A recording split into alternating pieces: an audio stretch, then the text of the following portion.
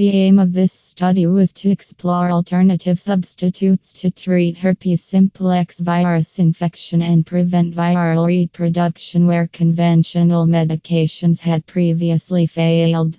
Testing was performed using 5cc with immunotherapeutic features to be able to neutralize herpes viral activity inside the human body.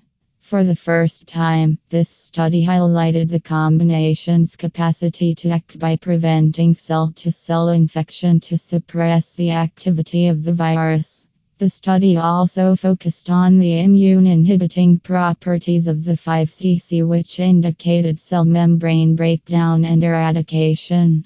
A randomized, investigator-blinded method was performed on patients with a moderate to high positive concentration of herpes serum antibodies. A longitudinal approach was adopted over 6 months, where participants' infection rates were measured at various points during the treatment. Antiviral activity of the 5cc against HSV1 and HSV2 were tested on RC37 cells in vitro using a plaque reduction assay. The study was able to validate that for some participants there was a noted progression from a positive antibody serology to a negative one. This was the first time evidence has documented a cure for the herpes simplex virus.